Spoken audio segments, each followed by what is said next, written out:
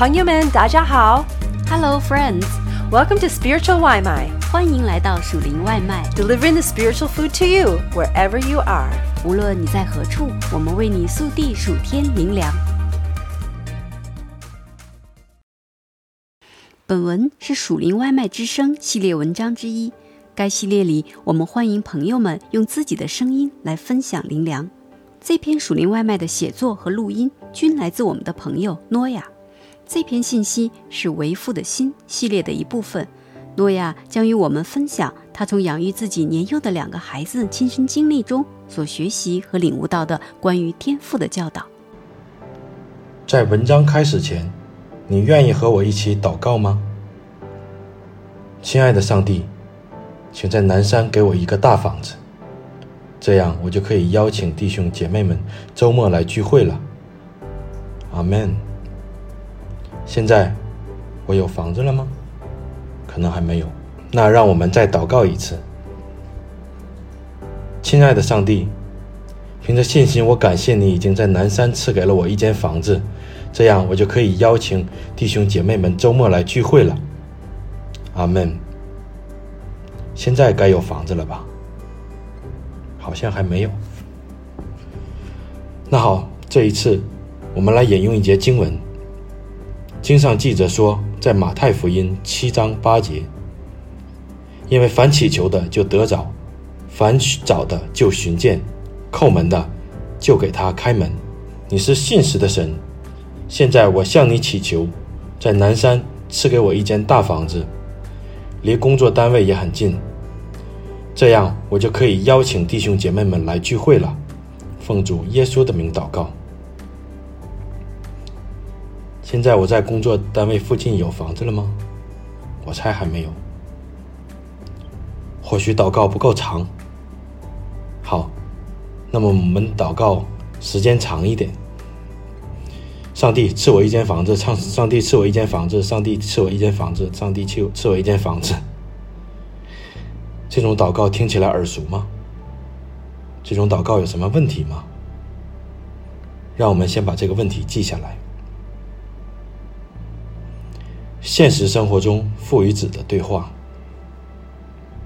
有一天，已经晚上10点了，我和我的儿子已经刷完牙准备上床睡觉了。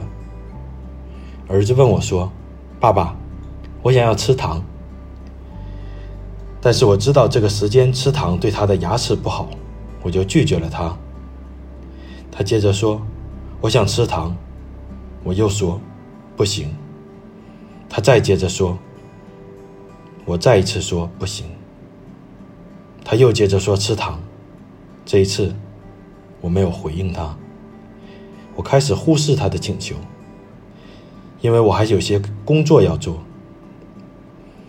但是我儿子没有放弃，一直反反复复地说要吃糖，直到我突然向他大吼起来，不行。他没料到我会这样，开始放声大哭。我相信所有家长应该都有类似的经历。或许是儿子的眼泪触动了我，那一刻我有了一些想法。我觉得圣灵想要教给我一节功课，一节经文浮现在我脑中。马太福音6章7节，你们祷告不可像外邦人，用许多重复的话，他们以为话多了必蒙垂听。为爱情祷告的年轻人。10年前，我还是一个在城里到处找查经小组的年轻人。那时候我认识了许多人，他们来自许多不同的教派。我记得那个时候我接受过一个教导，就是要祷告要像雅各和神摔跤一样。教导里面说，我们应该学习雅各的态度，不接受祝福就不让神离开。雅各是一个不计一切代价都要和神要祝福的人。我们也应该迫切和持续地为我们还没得到应允的事情祷告。作为一个年轻人，遵从着这样的教导，我开始为一件事祷告了。那个时候，我还在追一个女孩，我为我们之间的关系祷告了3年。用尽了我所知道一切的祷告的方法，但是他还是拒绝了我，无论我怎样像雅各一样祷告。但是现在回过头来看着我漂亮的妻子，可爱的孩子，我真心的感谢神，那个时候没有应允我为那个女孩做的祷告。无论我怎样祷告，无论我那时祷告了多少，无意的重复。在旧约里，以利亚和巴力的祭司们面对面的进行祷告征战。他向巴力的祭司们挑战，让他们向巴力祷告，来降火烧掉祭品。以利亚则会向耶和华神来祷告，降火烧掉他的祭品。那位垂听祷告并且烧毁祭物的神就是真神。列王纪上18章24到27节，你们求告你们神的名，我也求告耶和华的名，那降火显应的神就是神。众民回答说，这话甚好。以利亚对巴力的先知说，你们既是人多，当挑选一只牛犊，预备好了，就求告你们神的名，却不要点火。他们将所得的牛犊预备好了，从早晨到午间，求告巴力的名说，巴力啊，求你应允我们，却没有声音，没有应允。他们在所住的坛视为咏跳，跳到了正午。以利亚嬉笑他们说，大声求告吧，因为他是神，他或默想，或走到一边，或行路，或睡觉，你们都当叫醒他。巴力的祭司祷告说，巴力啊，求你应允我们，从早上到正午。希伯来语里这句话是 Lemo o bao， 不是一个很长的句子，最多用5秒钟就能说完。所以他们从早上8点到12点祷告4个小时，每个小时有3600秒，那么这么算来大概有2880次。哇哦，难怪巴力不答应他们。以利亚嘲笑他们无意义重复的祷告。到了正午，以利亚嬉笑他们说，大声求告吧，因为他是神，他或默想，或走到一边，或行路，或睡觉，你们当叫醒他。如果你也认为神没有在意你，或者没有能力注意你，那么你可能也会像巴力的祭司一样，在做徒劳重复的祷告。如果你认为神不如你知道的东西多，那么你可能会故意的去提醒他，使他注意你。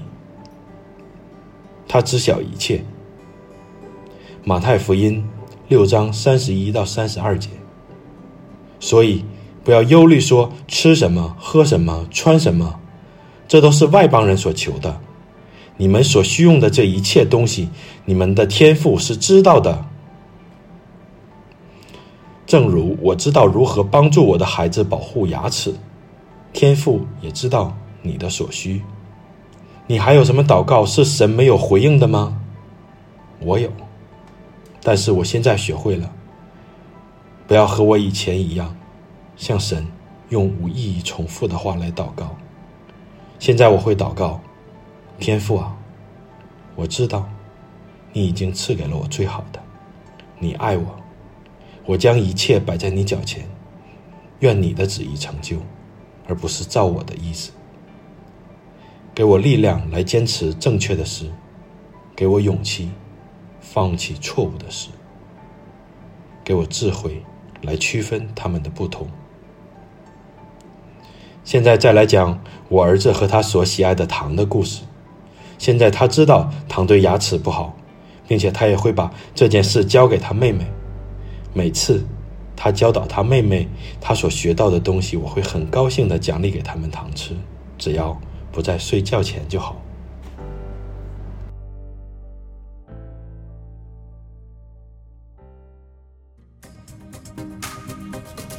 Thanks for having some spiritual Waimai with us. 感谢你今天属灵外卖， We hope that you liked it and that it fed your soul. 希望你喜欢，灵里满足， And we hope you come back for some more. 期待你再次回来。We love ya! 我们爱你哟。